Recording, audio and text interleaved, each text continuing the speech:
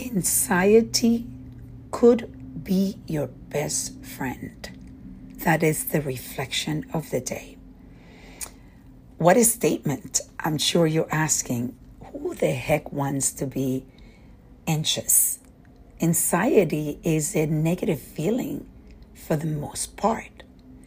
But also anxiety is your signal that your body and your mind is sending to you that you are going on a path that is out of your comfort zone. This is a message that I listened to today on my meditation. As I've shared with many of you, I use Calm as a guided meditation, and it is part of my daily deposits. So today I finished this meditation, and the message was about anxiety, how it actually could be good for you. And I decided to share it with all of you because it is something that affects each and every one of you, of us. It affects me. I was reminiscing on how many big things, how much growth I have gotten from being anxious and realizing that there is fear right next to that anxiety feeling, that there is fear. And when there is fear, it means that you are going to go out of your comfort zone. And when you go out of your comfort zone, there's opportunity almost always to grow.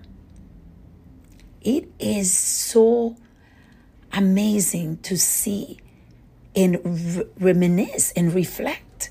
I think if you reflect on your past, you will see that any big thing that you've done in your life, any challenge that you've taken in your life, you're taking on, that challenge, first you developed anxiety and then fear.